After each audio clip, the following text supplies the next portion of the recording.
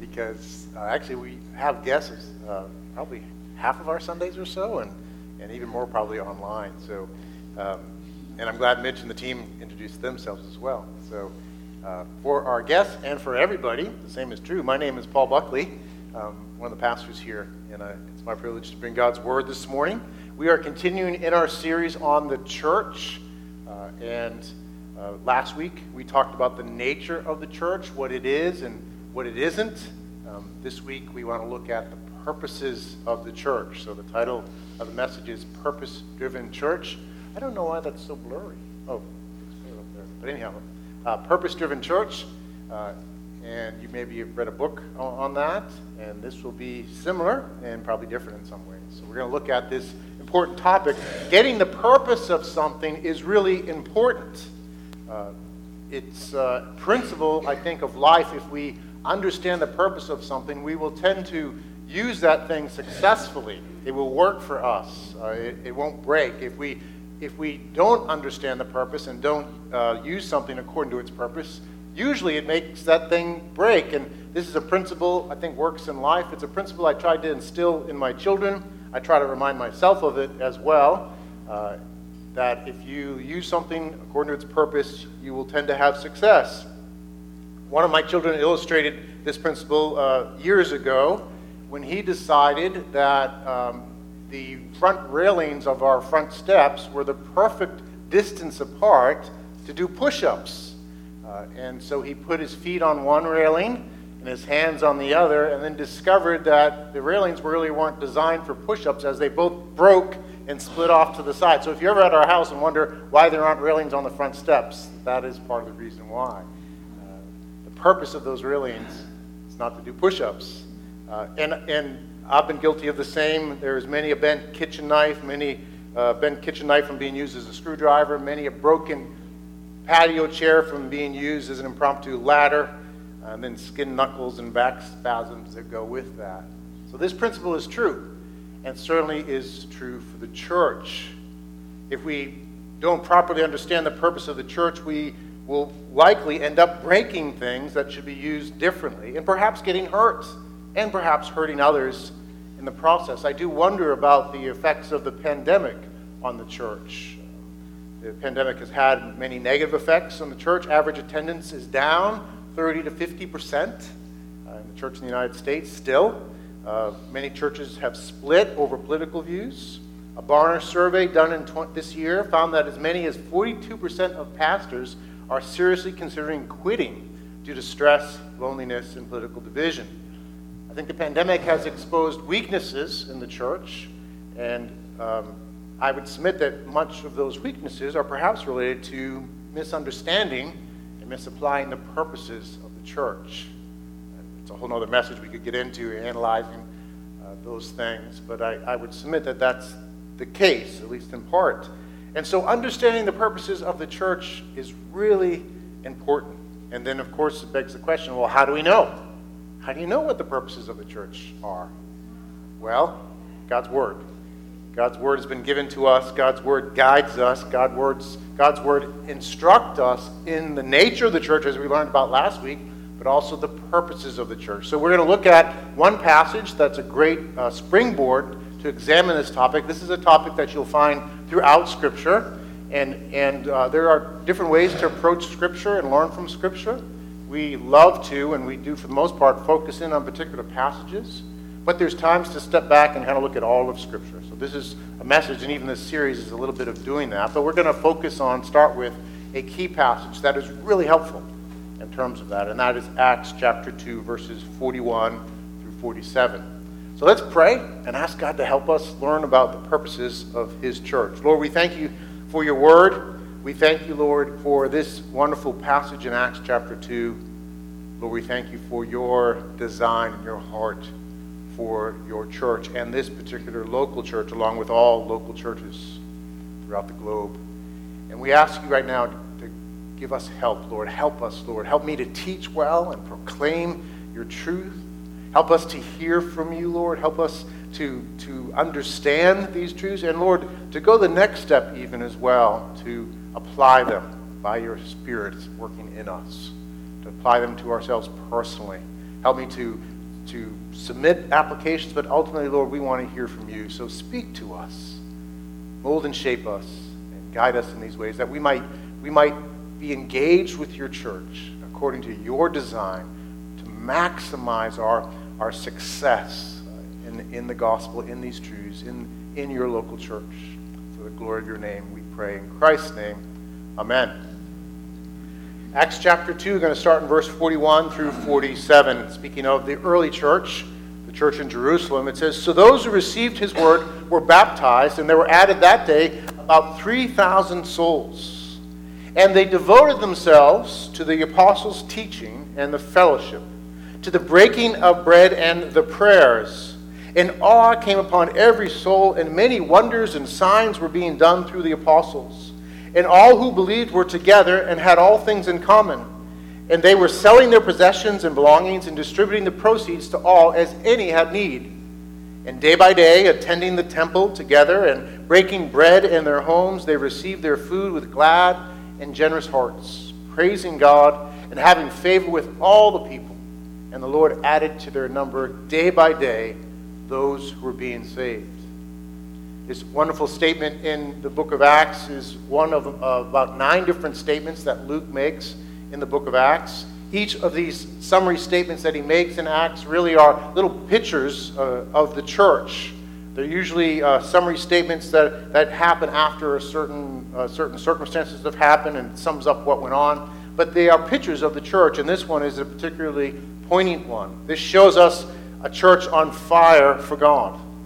It shows us a church focused on God's purposes for the church. It shows us a church full of faithfulness and good fruit. Now, the situation is somewhat unique, and we'll talk about that. But the fruit of how they're walking in these things, the lessons apply to the whole church throughout all time. And I think we could sum it up this way, that faithful and fruitful churches are fully devoted to the essential purposes of the church. What I want to submit to you is the purposes, and this is in line with theologians and Bible commentators. The purposes of the church are threefold: the worship of God, walking together as his people, and witnessing to a lost and needy world. And you might recognize our mission statement as a church, a way to sum up the purposes of the church with these three things: the worship of God, walking together, and witnessing to the world. So let's dig in and let's look at this passage and learn and think about these things. So first, this teaches us about the purpose of worship. First, just to understand the word worship, what does that mean? It comes from an older word that was worthship. But I guess it was hard to say worthship, so they got rid of the TH and made it worship. And so what do we learn about that origin? Well, it's worthship. It's assigning worth to something. It's responding to something because of its worth. And you can find worth in all sorts of things, but ultimately, the greatest worth is found in God himself. All other worth actually is derived from who God is and what he's done. And so worship, of course, has to focus on God himself, the eternal, self-existent, triune God who is all glorious, from whom all things were made, and for whom all things are made. The great I am, the ultimate eternal reality, God himself, is the focus of worship, because he is most worthy and truly the only one who is worthy, because from him all other things come. And so the worship of God is the first and paramount priority and purpose of the church. How do we see this in this passage? Well, in a number of ways. And again, this isn't the only passage, but it's a very helpful passage. First, we see the church engaged in worship by their engaging the word. They are devoted to the teaching of the apostles. They are giving themselves. They are engaging. They are digging into the teaching of the apostles. What is the teaching of the apostles? Well, it's the core truth about Christ. But really what the whole word says, and the whole word ultimately, the word of God, the Bible, is ultimately about Jesus. It teaches us to Jesus. It either points to Jesus or from Jesus. And so the teaching of the apostles is the teaching about Christ. It's the teaching of the word of God. And we would know it now as the very word of God in the New Testament. They didn't have a New Testament yet. So God used the apostles to speak the authoritative word of God that is now the New Testament. And so it's the Word. And it's just not the Word in general, though. It's the Word properly understood. And properly understood, Christ is at the center of the Word. I would submit you can't understand the Word properly unless Christ is at the center. Unless we understand the connections, how it points to Christ or from Christ. And I'm sure you've seen in the New Testament how well the New Testament authors do this, right? They continually point to Christ again and again. They continually point to the gospel. And they make application from that. We just went through Romans, right? And Romans is teaching about Jesus, the very righteousness of God. And it's leading us to that point and then leading us from that point how we live. And so it has all these implications. The Word of God with Christ at the center is the teaching of the apostles, is the teaching of the very Word of God. And the good news of Christ is our power and paradigm for all that we're called to be and do. It's the power because in the gospel we experience the reality that Christ has died for our sins. He died in our place. He paid for our sins. He offered up his righteous life in our stead because we've all fallen short and could not earn the favor of God because of our sin, of our falling short. And yet Christ fully earned the favor of God, fully obeyed, fully loved others, fully loved God the Father, and then offered that righteous, precious life in your place. It's an amazing truth. It's glorious. There's no better truth. There's no better news. And there's no more poignant illustration of the worth of God, by the way, than the cross of Christ and the resurrection. It's the center point of revelation of what God's like.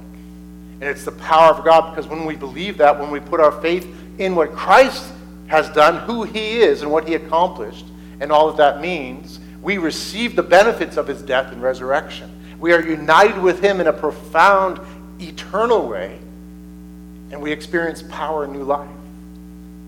We receive the Spirit at that moment of understanding. And we receive new life, and we actually die to our sins and are raised to new life in a spiritual way there. Even though we may not be aware of all that, that's the reality. That's the power of the good news. And when we live in that power, we walk a new life. We live in the forgiveness. Shame and guilt are addressed. Our sinful nature's addressed because we die with Jesus and we're raised to new life. And so how could we continue in sin? The power of sin is broken. The paradigm of sin is addressed as well because the paradigm, the pattern, the picture, the template of the cross is a death to sin itself and life to God and the power of the Holy Spirit. And so it shows us what our life is to be as we live in that reality. As Paul says, I've been crucified with Christ and I no longer live, but Christ lives in me. The life I live now in the body, I live by faith in the Son of God who loved me and gave himself for me. That's Paul's kind of life statement. That's the life statement of every believer. And so in the gospel, we experience the power and paradigm to live a new life that applies to every aspect of life. It's immensely relevant, immensely practical, immensely powerful for everything in life. It instructs us how to be better parents, how to be better children, better citizens, better neighbors, employees, bosses, everything. It teaches us about forgiveness and humility and love. It guides us, and it connects to all the Word of God. It brings it all together so that we understand the Word and how to apply it. And so worship is with the Word of God as an essential part because the Word is powerful. I love what David Powlison, some of us maybe met David Powlison for the first time via our conference. He's actually no longer alive, but he's one of the founders of CCEF, this Christian Counseling and Education Foundation. And he says this: the Word of God is living and alive. It strikes home, convicting you of sin and convincing you of the grace of God in Christ Jesus. This Word effectively elicits your love, powerfully renews your mind, wisely guides, guards, and shepherds your walk. The Word of God is an essential aspect of the worship of God, the prime purpose of the church. Secondly, the Jerusalem church was devoted to the breaking of bread. Notice in the passage it says the breaking of bread. not just breaking of bread, to the breaking of bread. And that's notable and important because it isn't just speaking of any breaking of bread. Certainly it speaks of breaking of bread, literally, and which means eating food, but it's not just any meal, it's the breaking of bread. And so what does Luke mean by this? He means what we call communion, or the Lord's Supper. And the early church would have experienced communion regularly, and the early church would have met in homes, house churches. They didn't have buildings. And now the early church in Jerusalem was meeting in the temple, but also house to house. And when they gathered house to house as house churches, they would be devoted to the breaking of bread, of celebrating communion and having a meal together, probably having communion and then a meal afterwards. And so they're devoted to the breaking of bread. And this is an important part of our worship. It's an important part of the worship of the early church. It's an important part of our worship now as God's people as we gather together. Now, we may not have a full meal on Sunday. Sometimes we have potlucks. But we regularly practice the breaking of bread, communion, because it is an important aspect of our worship. We call it communion, and that's a fitting word because it's more than just a mere remembrance of Christ's death for us on the cross, though it certainly is that. But it's an encounter with the living God. 1 Corinthians 11, the Corinthians are experiencing the discipline of God not because they didn't remember properly, but they didn't regard the profoundness of communion. They didn't discern the body, both the body of that local church, but also the body of Christ celebrated through communion. And so it's an encounter with God. It's a sacramental expression of the reality of our life in Christ. Sacrament is a mystery. It's a mystery, a truth that carries with it great meaning. Mystery not in the sense like we have no idea what it means, but it carries a deeper meaning in ways we don't understand about our communion with Christ. So it's an actual communion with God, communion together when we celebrate communion as a church, an ongoing sign and seal and celebration of our shared life with Christ himself. It's a profound and important part of our worship together. Continuing on in the passage, they devote themselves to the apostles' teaching, and then I mentioned the breaking of bread and the prayers. Interesting, again, it's not just prayer. They didn't devote themselves to prayer, though they did, but that's not what it says. It says to the prayers. And we talked about this some time ago when we went through, about a year or so ago, we went through what does the Bible teach us about corporate worship. And we dug into this passage. The prayers are, from what we understand, are the prayers that were recited and shared together in the temple along with personal prayer. You can look elsewhere and see that. Chapter 3, you read about, it says, now Peter and John were going up to the temple at the hour of prayer, the 9th hour. And at that time, the people of God in Jerusalem would gather for prayer 3 times a day, at 9 in the morning, at noon, and at 3. And I believe at the 9 and 3, there were sacrifices that were offered at the temple, at the altar. And there were prayers. And there were corporate prayers that would be recited, and God's people would recite them together. Prayers like the Shema, based on Deuteronomy 6, 4 through 5. Hear, O Israel, the Lord our God, the Lord is one. You shall love the Lord your God with all your heart, and with all your soul, and with all your might. The Amidah is another one, the 18 blessings. Those were prayers that were offered, from what we know, at the temple at the time. So the prayers are those pre-written prayers that were recited together. Now, we know that also at the temple there was personal, individualized prayer that went on. So when it says the prayers, it meant going to the temple and praying together and praying in these different ways. And so we understand prayer in this way. It's not just personal prayer, not just the prayer meeting, but it's prayers together as we're here in God's presence, as we recite things, as we remember important truths together.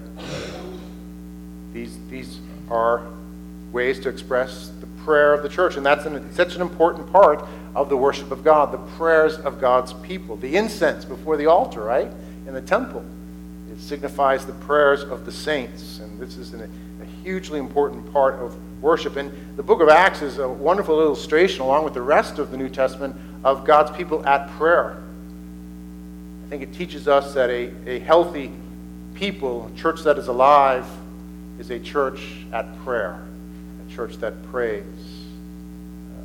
A church of prayer is a humble church. A church of prayer is a church that's desperate for God, realizes that we need Him, that we can't do really anything good on our own. And He's given us this powerful, important instrument of experiencing His grace, which is prayer. And if we neglect prayer, we neglect it to our danger, because we need the Lord. And prayer is the appointed means that God works and moves. That's so important to understand. God is totally sovereign. He does whatever He pleases. He can use anything to do anything He wants. But He has determined to use the prayers of God's people. And a prayerless people will likely result in God not moving and working, because He has decided to move and work through the prayers of His people. And so there's two sides to that, right? There's the warning, let's not be prayerless, because we have not, because we ask not. Positive is, let's pray. Let's pray again and again and again. Let's pray on Sundays as we are formally worshiping. I invite you, by the way, to pray with us at 9:30 every Sunday morning. We'll be downstairs in the Lazarus room. We just moved it from my office to the Lazarus room, which is the room right under the stairs. And if you join us, we'll explain why it's called the Lazarus room. So every Sunday at 9:30 to pray with us. I also am excited about some, I think, new efforts in our prayer as a church. My desire is to have a quarterly prayer and fasting week.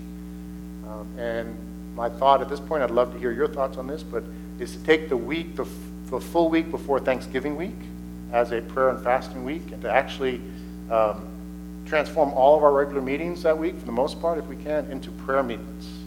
So if you regularly go to a community group, if you regularly go to a Bible study, that during that week that you will actually make the time about prayer. And we will have some ways to help you pray. If you're able to fast, that could be anything from one meal to the whole week, if you're able to do that, if you've done that before. Be careful in doing that, and we'd love to give you counsel on how to think through that. But if it's a meal or the whole week, or if you're not able, that's okay. But to fast and pray that week in those contexts, and then I hope on Saturday of that week to set up a time for those of us who have been fasting, perhaps to break our fast together, have a prayer meeting, break our fast, and have a meal together on Saturday evening. I'm excited about that because I think the Lord loves to answer our prayers. And when we seek Him in all these ways, and we seek Him in these special ways, He's pleased to work. And there's so many things we want to see Him do. There's so many things we want to give Him thanks for that He's been doing, He has done. But there's so many things we want to see Him do in building this church, reaching the lost, making us more like Christ, using us among the nations. So let's pray. Let's use this important gift of prayer in the worship of God. So this first purpose, the worship of God, is the chief purpose ultimately of the church, just so you know. All the others actually fold into this purpose. It's about the worship of God. The church is not primarily about the care and discipleship of God's people. It is not primarily about reaching the lost and helping the needy. It is not about your self-fulfillment. It is not about belonging and becoming as much as it is about the worship of God. And perhaps this, in some of the books on the purposes of the church, this is a key ingredient that is missing. All these things ultimately are for the glory of God, for the worship of God, for the enjoyment of God in all of His goodness and all of His worth. That's what this is about. That's what our Sundays are about. Being in His presence, tasting and seeing that He's good. And I'm so grateful because Sunday after Sunday, He visits us. And we experience His presence. We experience just a fresh understanding of how good He is, how faithful He is, how gracious He is, how holy He is. Again and again through the different elements that we have of singing and sacrament and the sermons and fellowship together. He visits us. And I've had many people talk to me about the sense of God's presence in Sunday mornings in this church. And I always remember, I've shared this story probably many times, of a church I interned at, where this woman who was involved in Alpha and was interested in the things of Christ but hadn't yet come to faith, she visited our church.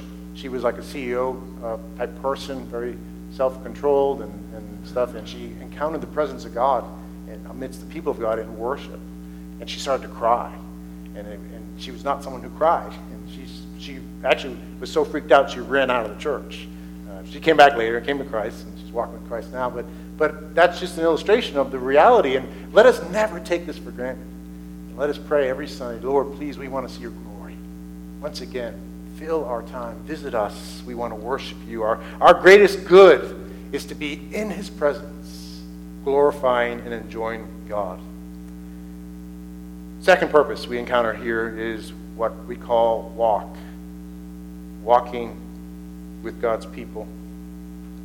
So this church in Jerusalem devoted themselves to these things, and then it says here, they devoted themselves to the apostles' teaching, and then the fellowship. Again, the use of the word the.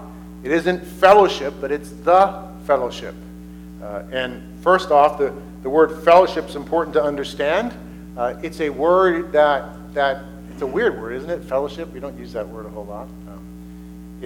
It's a word in the original language that really can be rendered partnership or participation or communion.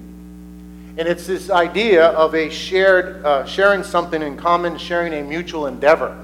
I actually think that the closest word for us in English nowadays is team. Because I think a lot of us understand team, right? Team, you're together. We understand we're for each other on the team and we're for a purpose. That's actually what that word means. So fellowship is an older version of that word that may lose its meaning for us because we're not familiar with it. So when it says here they devoted themselves to the fellowship, they're really saying they devoted themselves to the team. They devoted themselves to the local church there in Jerusalem. That's what it's saying.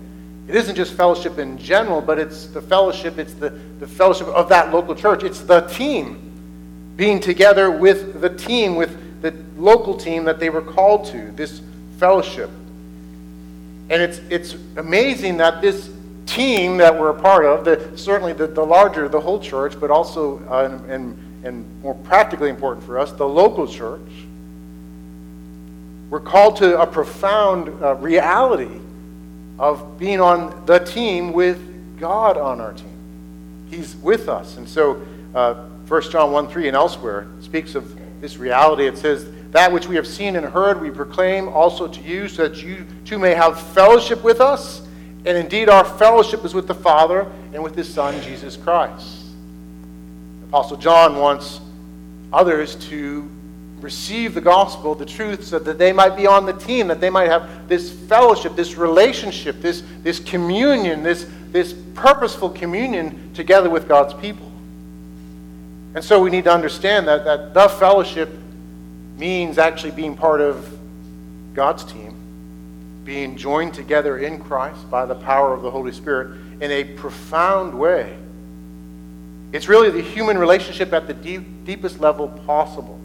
It actually transcends all other human relationships ultimately. The ultimate family, the ultimate team is the church. Now, all those other relationships have their place. We need to be careful to understand that. But ultimately, the fellowship is the prime context the Lord has designed. And there are so many benefits and purposes in the fellowship. I can't get into all of them, but some just briefly. Fellowship involves growth in godliness. God wants to make us more and more like Jesus. And his design isn't to take you out into the desert and get you to read a good book and to change you that way. Nothing wrong with reading books. Maybe nothing wrong with going to the desert if you like the desert. But that's not God's design. God's design isn't to take you to some special seminar or go to a special school to grow in Christ. His design is to put you in a church with fellow sinners who struggle as well, but who are experiencing the grace of God, the power and paradigm of the gospel, and are committed together, like we talked about last week, to be members of that body, which means being committed one to another, to love each other, to forgive each other, to also speak the truth in love to one another.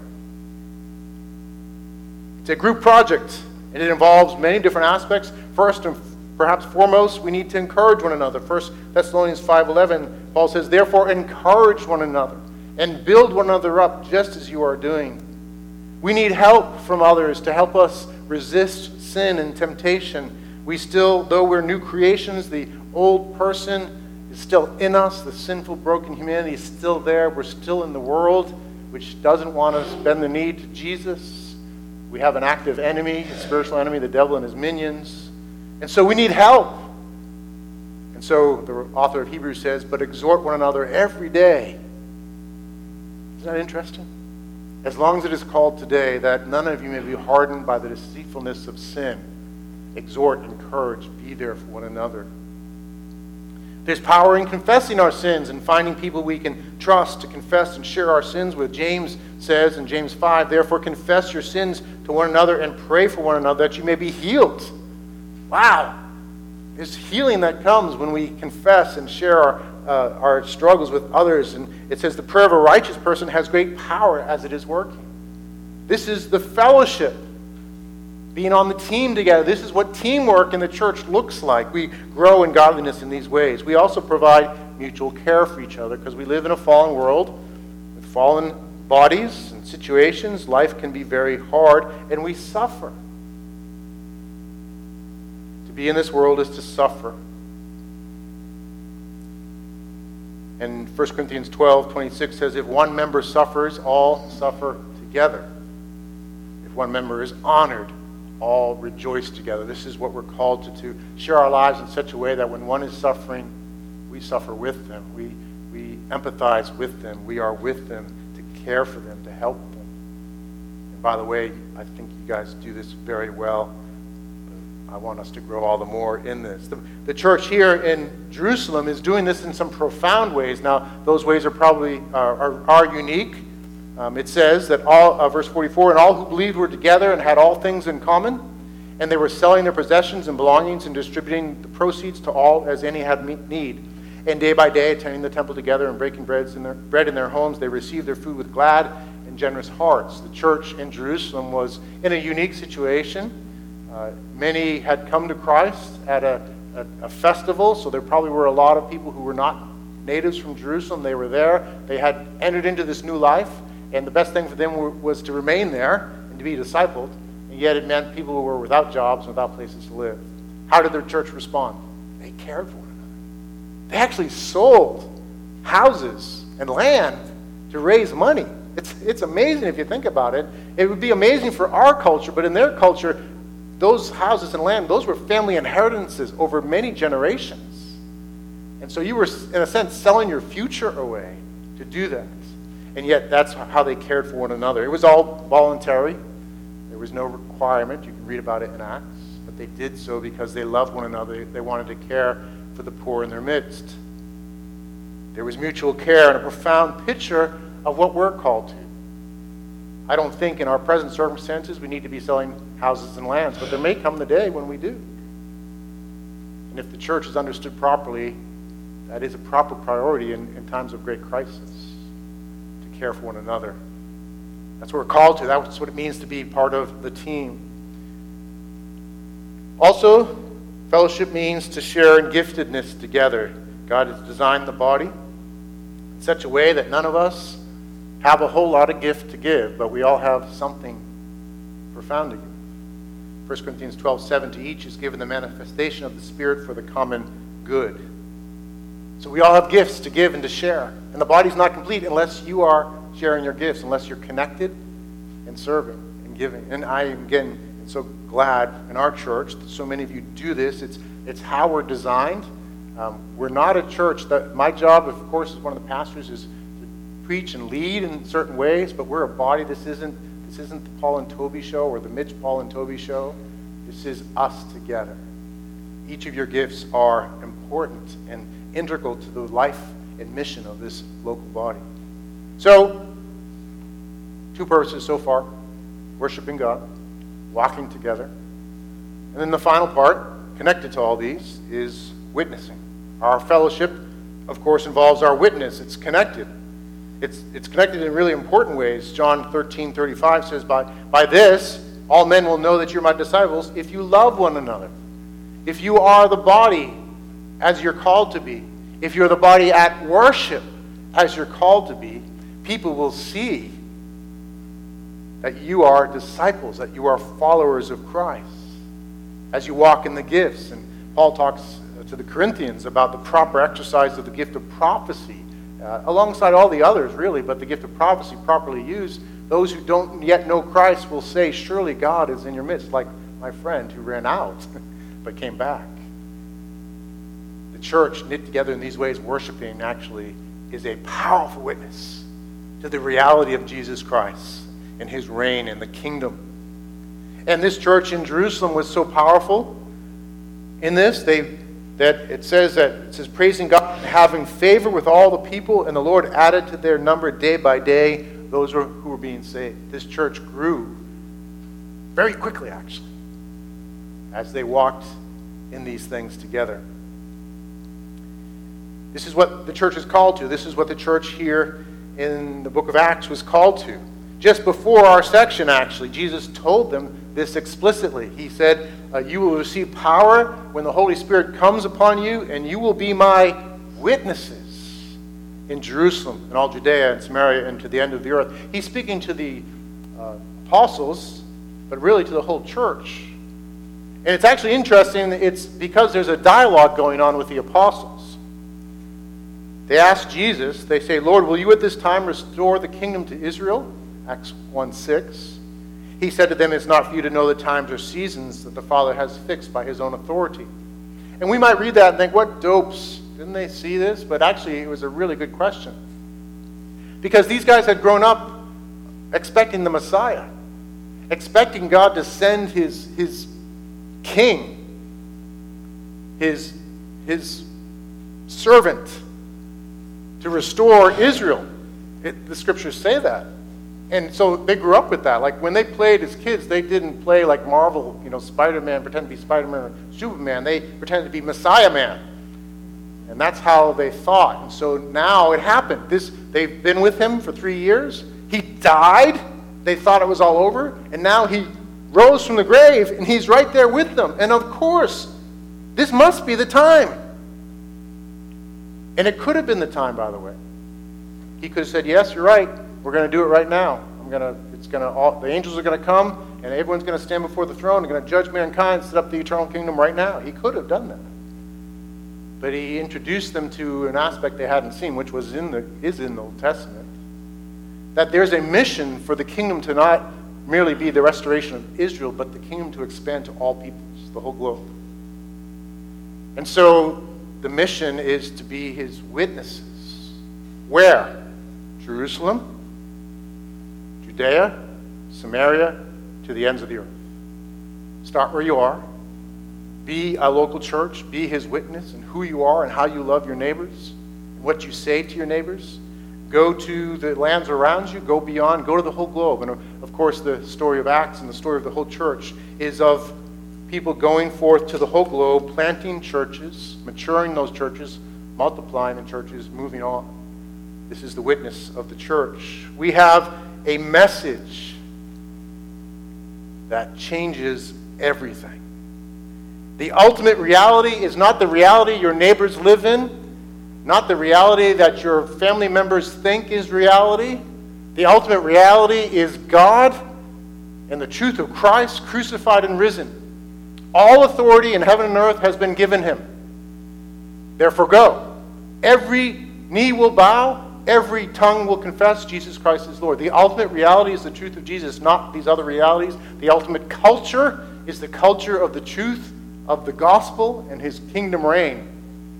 And people are living in ignorance and blindness. And often in what simply need is for them to hear, actually what ultimately is needed is for them to hear the message, to see it lived out, but to hear it, to be his witness. I don't know if you've heard the story of John Currier. John Currier committed murder at the age of 16 in the East Tennessee Hills while he was drunk. He was sentenced to life in prison in 1949. He was sent to carry out his sentence by working on a farm, kind of a work release program where he had to stay at the farm and so forth. And in 1968, his sentence was completed, and a letter bearing the good news was sent to him. But John Currier never saw the letter. He was not told anything about it. Life on the farm was hard and without promise for the future, yet John kept doing what he was told, even after the farmer himself died. 10 years went by. 1979, a state parole officer learned about Currier, found him, and told him that his sentence was complete. He heard the good news, and he was a free man. There are many John Curriers out there who need to hear and believe the good news that in Christ, their sentence has been completed by Christ himself. And in Christ, they are free, forgiven, and they have a new life to live in Christ. And God has determined to use us as his witnesses, as his church in these ways, in concert with these other purposes, to be his witnesses. So, as I conclude, we have three purposes that are vitally interlinked and essential: the worship of God, the walking with God's people, and witness to the world. Let me ask you to consider some way maybe you have misunderstood or misused the purposes of even this church. Is there something that needs to be added or subtracted, and what you expect, what you think is priority for this local church? Bring that to the Lord. I trust that he's going to speak to you. So let's just take a minute to pray and reflect on these truths. Ask the Lord to speak to us, and Pastor Toby will transition us to communion.